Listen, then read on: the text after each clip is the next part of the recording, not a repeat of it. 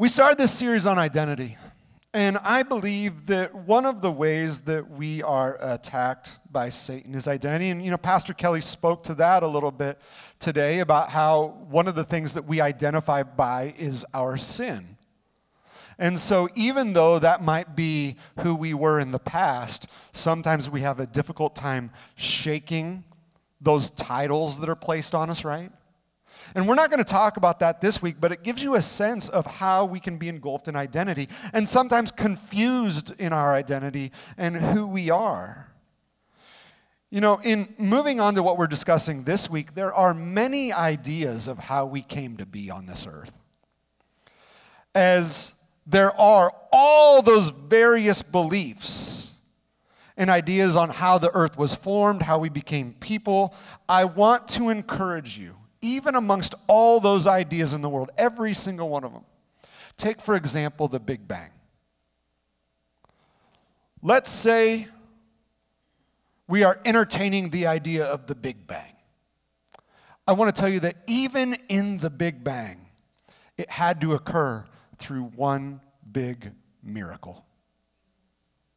You catch that? So there is nothing that we can look to that says this is just happenstance.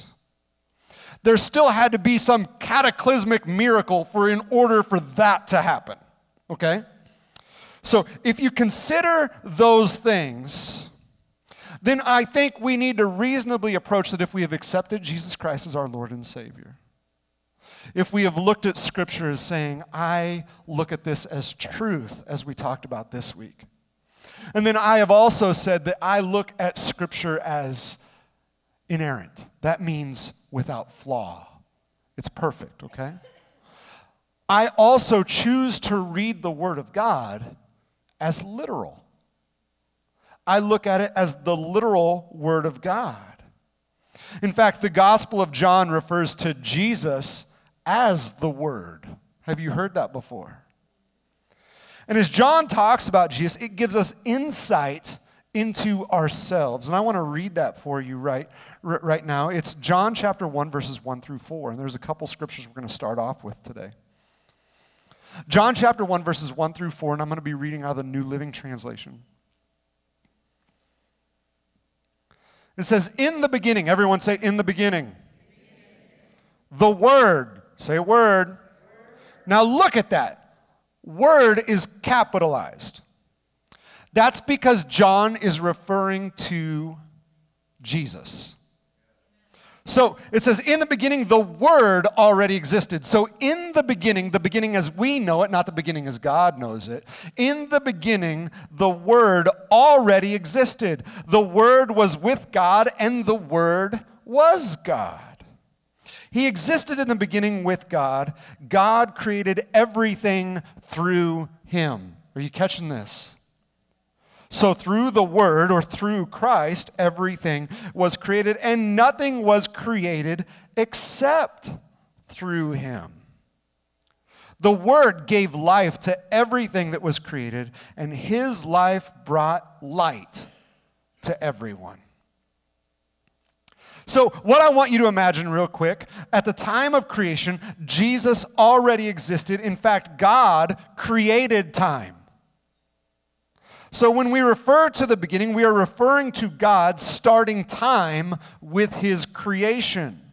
And Jesus is a part of the Godhead. He already was.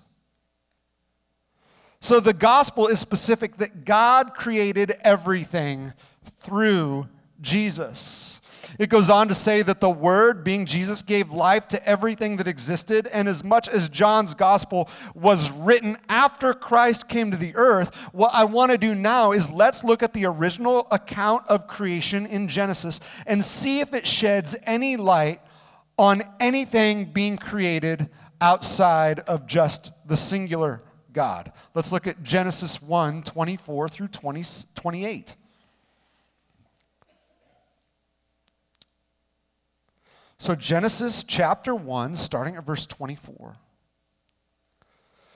It says, then God said, let the earth produce every sort of animal, each producing offspring of the same kind, livestock, small animals that scurry along the ground, and wild animals.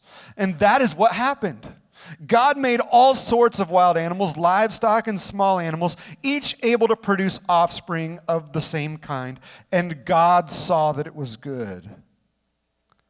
Then God said, let us make human beings in our image, to be like us. They will reign over the fish in the sea, the birds in the sky, the livestock, all the wild animals on the earth, and all the small animals that scurry along the ground. So God created human beings in his own image. In the image of God, he created them, male and female, he created them. Then God blessed them and said, be fruitful and multiply. Fill the earth and govern it, reign over the fish in the sea, the birds in the sky, and all the animals that scurry along the ground. Let's pray. Father God, I just want to thank you for your word. And Lord, there's a lot of truth here today. And Lord, we can get a little deep in this. And God, I just pray that even the most basic elements of your creation, we can understand what your word is saying. I thank you in Jesus' name. Amen. Now, in talking about identity and talking about where we came from, and it is in identity that we gain direction. Amen?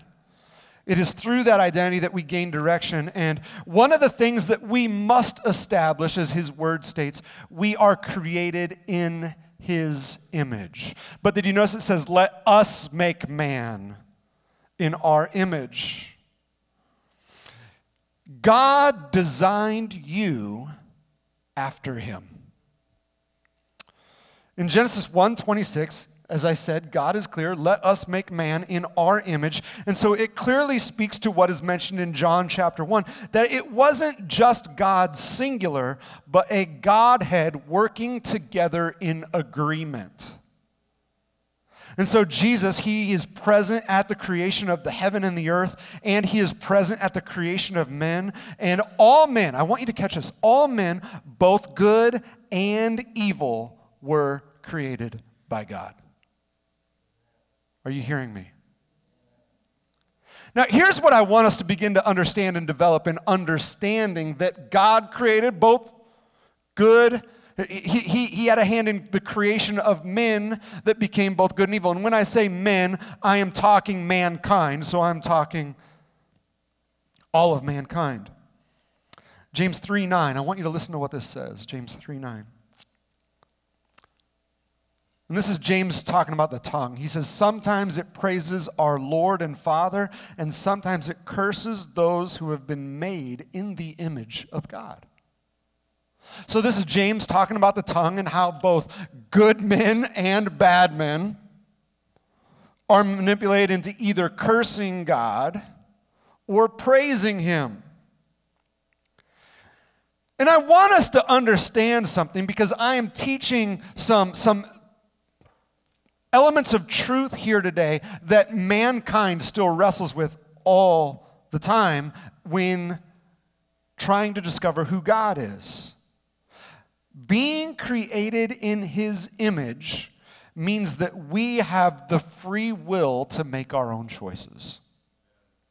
You and I have the free will to make our own choices. So man can choose to seek and have a relationship with God, or they can choose to curse God.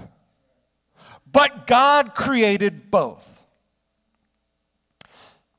And in order to be created in his image, that requires that we have our own will, where we choose to serve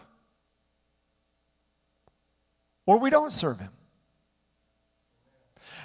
And praise God that we are not under obligation to serve him, but we can choose. Amen? So some of you here, if you are wrestling to try and get an idea of what God looks like, look in the mirror. Look in the mirror. Some might think it sounds arrogant, but when you think of God's 6-day creation, everything he created, he spoke into existence except for man. The Word of God is clear about this. Listen to Genesis 2:7. It says, "Then the Lord formed the man from the dust of the ground. He breathed the breath of life into the man's nostrils, and the man became a living person." I want you to think about this, because if you go back through the Genesis account, it's very clear. Everything else God spoke into existence. But when he created man, he got his hands dirty. And his word goes on to say that he breathed life into us. And it's that same word, and this isn't it in the Hebrew, but it is it in the Greek as it translates, that he breathed that pneuma into us. So it isn't just the actual physical breath of God that brought life to mankind, but he breathed spirit into us at that time. And so what we learn is he formed you. That's why I said he got his hands dirty. He went to work on you. And not just at the creation account, but if you consider the words of Jeremiah, God takes his time in his creation of you as an individual. Listen to what Jeremiah says, or God says to Jeremiah, I should say, in Jeremiah chapter 1, verse 5. God's speaking to Jeremiah, and he says, "Before I formed you in the womb, I knew you. Before you were born, I set you apart. I appointed you as a prophet to the nations." King David says in Psalm 139:14, he says, "I praise you because I am fearfully and wonderfully made. Your works are wonderful. I know that full well." You know, we have several infants in the church right now. And those of you who just went through that wonderful process of giving birth. And hopefully you men were able to pull it all together and be there as much as you could. My first time, laid on the couch because I was about to pass out. I learned by the fourth one, I was just up by her head. I was coaching, I was encouraging, and I did everything I could to just keep my eyesight focused on the face of my wife. But I got to tell you, for the husband, it became real once that infant had exited the womb. Now, for my wife, it was real the whole time. She felt all of it, right? But now I am staring at that infant and I'm like, oh no, I'm in trouble. And I really said that when we had our daughter. But I looked at that life as a gift and precious. You know, as Job struggled with his health, what got him through all those difficulties, if we read through the entire book of Job, he was recognized he was created by God. And so what can get you through life is recognizing that an omnipotent God who created all things also created you from inside your mother's womb. Hold on to that truth. Hold on to that gift. Because many people lose it. And when they lose it and when times get difficult, they have nothing to grab a hold of. And so these truths to me speak to the sanctity and importance of life. And no matter how we are brought into this world, God designed us, He cares for us, and He wants us to connect with Him. And so something else that we have a hard time wrestling with today, this is going to seem outlandish to some. The earth was created for you in mind. The earth was created for mankind. Everything in God's design was for mankind. Man was created on the sixth day, if we read in Scripture, but everything God did in the 5 days leading up to the creation of man, he did for his pleasure, but he did for us in mind, for you in mind. And so I am one of those that if we're to go back to science class, going to school, I hold firm to the creation account speaking to a literal 6-day creation. If we believe God has the power to heal, if we believe God has the ability to move one mountain from here to there, we can believe that God can speak everything into existence in the matter of 5 days. And I believe the age of the earth, because I know many people have these kind of questions. I believe the age of the earth is determined or understood, I should say, through Scripture. And the misconception by scientists, and scientists tend to not agree on the age of the earth, is explained because of the effects of sin when we look through the lens of Scripture. What I find fascinating is no two scientists agree, it seems, on the age of the earth. Because methods that have been used, such as carbon dating, it's used as a measuring tool, and carbon dating has been proven a faulty method to measure time. And I can explain why. For anyone who has ever read Ken Ham, a known creationist, created the group Answers in Genesis. And in an article from June 1st, 1995, entitled "The Pigs Took It All," what they did was these pigs that were ancient were excavated. And carbon dating was done, and they were excavated in 1967. Carbon dating was eventually done in 1969, and they had the skull of this pig. And the pig was determined through carbon dating to be between 212 to 230 million years old. But here's something interesting. They also excavated the rock that was underneath the pigs. That rock was determined to be 2 to 5 million years old through the same carbon dating methods. And so what they did was they changed the age of the pig skull based off the dating of the rock rather than just going off the age of what they found of the skull of the pig itself. And then they revisited it 10 years later. And they got a much older age through the testing of carbon dating. And regular tests since then have been done on decomposition, getting different results every time, resulting in a different date. And what I truly believe, and a world has a hard time reconciling with, that what sin naturally does, it decays a world that is relatively young compared to what non-creationists believe. And so Genesis chapter 1, verse 26 from the original translation speaks to God creating man so that man might have dominion over the earth and every living thing.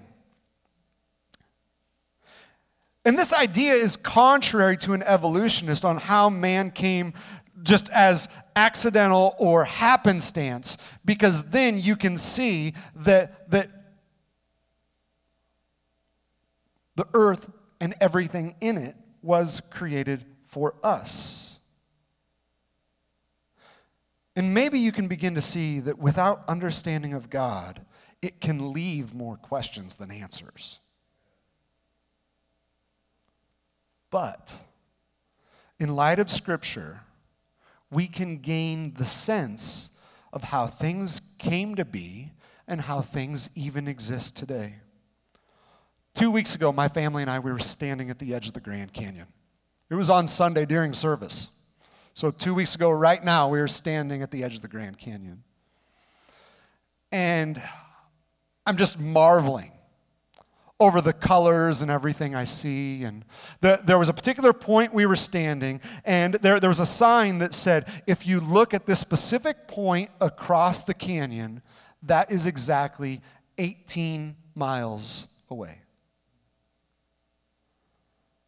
And it was a crystal clear day, so I could see everything. And it also mentioned that at the deepest point of the canyon is 6,000 feet. And I remember standing right at the edge, and we're looking down, and you can see the Colorado River. And I said to Wendy, I said, I think I see 2 rafts down there. And these rafts looked about the size of a gnat. But I could see the 2 rafts going through the river.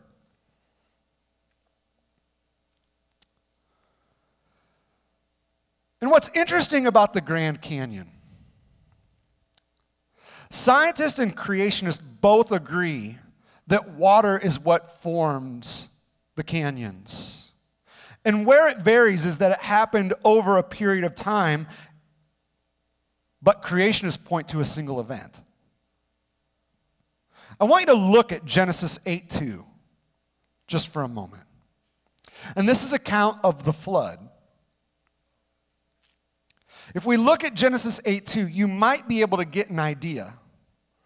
It said, now the springs of the deep, everyone say deep, and the floodgates of heaven had been closed, and the rain had stopped falling from the sky. So what we read here in Scripture is there are several things that occurred, that not only rain was falling from the sky, but there was water rushing from the depths of the earth, which we know there is tons of water inside the earth. So it doesn't just speak to significant rainfall, but it speaks to springs that came forth from the earth at a great force. And what we find interesting about, if you look at the layers of the Grand Canyon, they are still finding that 2,950 feet above sea level, they're finding marine fossils. Interesting.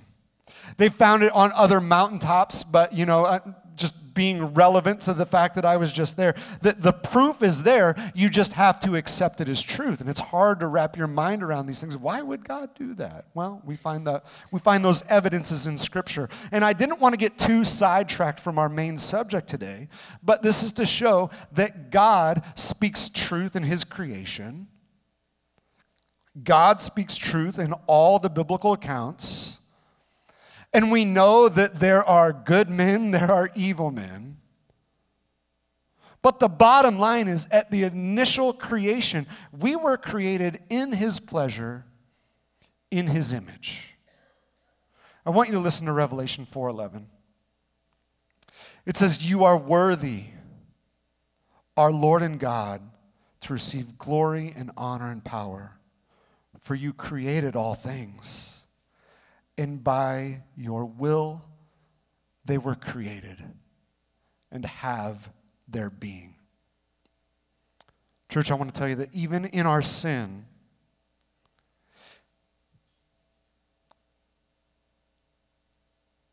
we can still look to ourselves as evidence of an intelligent creator.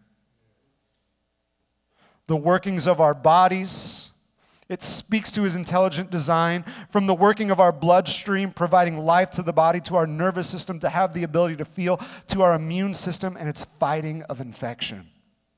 It's absolutely amazing. Ephesians 2:10 says, for we are God's handiwork. There are translations that say we are God's workmanship, created in Christ Jesus to do good works, which God prepared in advance for us to do. Another truth about God, that God didn't introduce sin.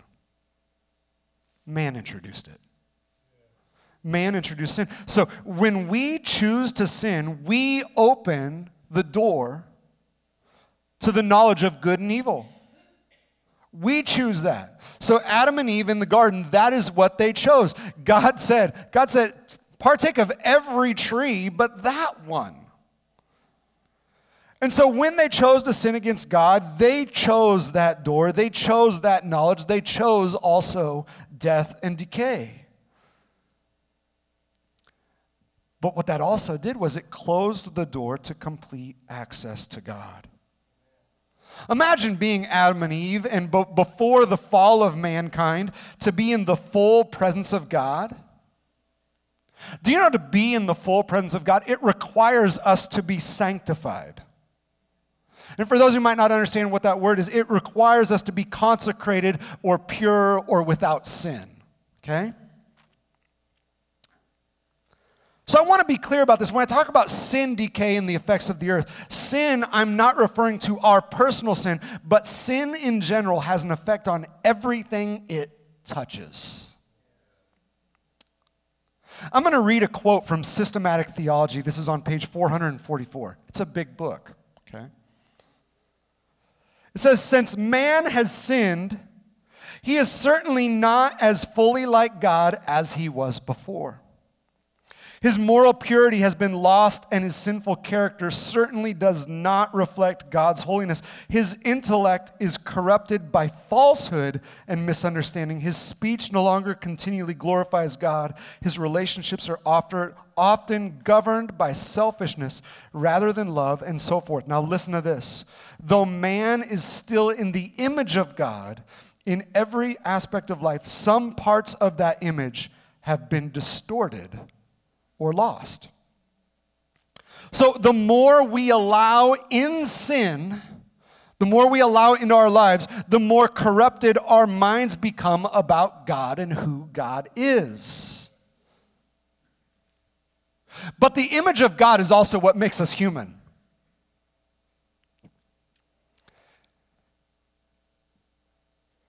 And we can only lose his image if we cease to be. So I believe there is still hope for all of mankind. And I want to tell you, that is the very reason why man is still redeemable. It's not too late. That is why God still sent his son, Jesus Christ, because God doesn't give up on his creation. He doesn't give up. And it's because of the need to be cleansed, to be in God's presence, that it does require that perfect sacrifice in order for us to be reconciled to him, which required that Christ come down, which required that Christ live a perfect life, and required that he go to the cross for you and I, so that we can be redeemed. God required the shedding of blood for the remission of our sins, and it is through that sacrifice of Jesus Christ that you and I have an opportunity to be reconnected with God. So understand, when Jesus is at the beginning of creation and he is all a part of this and he is a witness to it, and he is also getting his hands dirty, is what we've learned, that God has now used him to bridge us to God. And here's something else fascinating. As so many are hurting and so many are confused today, I can speak to that. God also created a longing in our hearts and a need in your life that only he can fulfill. Because what we learn in Scripture is that God planted eternity in your heart. He did that work. And he created us to share life with us. Let's look at Ecclesiastes chapter 3, verse 11. It says, "Yet God made everything beautiful for its own time. He has planted eternity in the human heart, but even so, people cannot see the whole scope of God's work from beginning to end." You know, that longing that has been created inside you for understanding and truth, to seek and know why you're here, your purpose, what happens after you die. God planted that in you. That was God. And he did that so that once you find him, if you're seeking and once you find him, you can feel that connection to him, to know that there is a God who does care for you. But yet, it's something fascinating about God that he still remains a mystery because of all the facets of his ways, that no matter how much we try to discover who he is, the more we find we don't know. But there's comfort in it. And what I've found is that if you feel unsatisfied in life, the only thing that can fill that void is Jesus. At creation, God, he regularly walked in the garden with Adam and Eve. Do you know that because of Jesus, you can still walk daily with God? He makes that way. He makes himself available. And you and I, our connection to God is through Jesus Christ. That is our connection. I want to look at what Jesus says in John 14:6. Jesus answered, I am the way and the truth and the life, and no one comes to the Father except through me. And Jesus, what he does is he completes the longing for eternity that God planted in our hearts. Because by God's design, he wants to spend eternity with you. And if you want to take it a step further, and this is where we're going to be going in 2 weeks, because of Jesus Christ, we learn in Romans 8 that you and I are adopted into the kingdom of God. Because of Jesus Christ and the work that he did, we are called heirs to the kingdom of God. That because of Christ, we get those rights. I don't know about you. I have my failings. They're many. But you and I can come into what we call a right relationship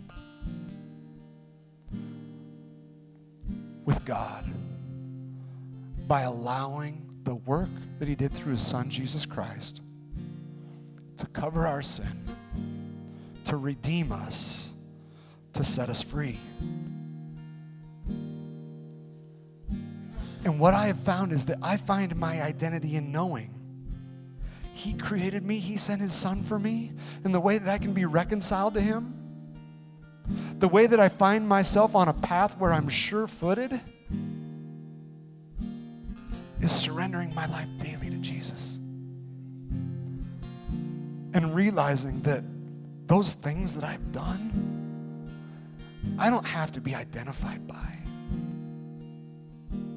I'm set free. So that past life, that past thing you have done, God doesn't see you as that person. He looks at you and he sees his son. Sanctified, consecrated, cleansed, where you have the right to then enter into the throne room of God for eternity. That's what I need. That's the life that I want to live. One that's through him, because I'm a failure. I've proven that. I've proven it time and time again. But if I look to him, if I cling to that, and if I let his life be my aim, I can't fail. And I can trust and know that he has made that way for me. He has made that way for you as an individual.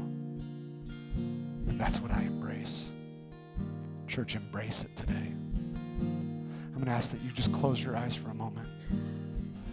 And I want to invite our prayer team to come forward.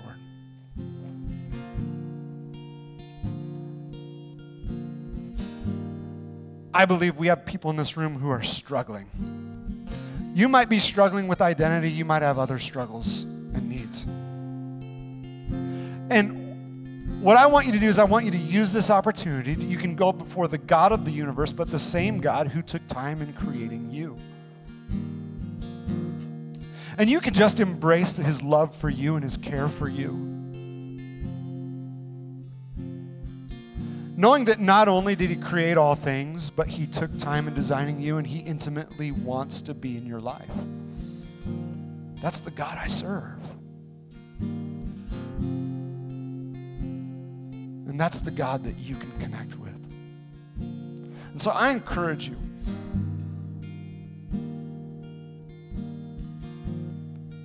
to come up and seek that God today. And these people up here, what they're going to do, they're going to be advocates for you. They're going to lead you in connecting with God. They're going to speak into your life. And they can also be a confidant. Anything you tell them, they'll keep in confidence. So what I want to do is I want to pray over you, and I want you to take this opportunity right now to just seek the Lord and what he might be speaking to you. Father God, we come to you, the God of the universe, the God who created all things, the God that spoke everything into existence. But Lord, when you created us, Lord, you took your time. You used your hands. You breathed your spirit into us. And God, there are people all throughout this room that, Lord, there's still so many questions. But God, in you, we also find answers along the way. And so, God, I pray for a spirit of just surrender unto you this morning. God, submission and understanding, Lord, that they are redeemed through your Son. So, God, I pray that in boldness they can approach you this morning through the blood of your Son, Jesus Christ. I thank you, God. If everyone could stand up right now, we're going to sing. But as we do, the Spirit of God might be working on you that you just say, I need prayer today. I need the Spirit of God. Maybe it's you choosing Jesus for the first time. Maybe it's you crying out for healing in your life, or maybe you've wrestled with identity and you want to find it in the Lord. I encourage you to just find a prayer partner that's up here. They want to speak into your life. They want to pray with you. So as we sing, I just encourage you to step out if the Spirit leads you.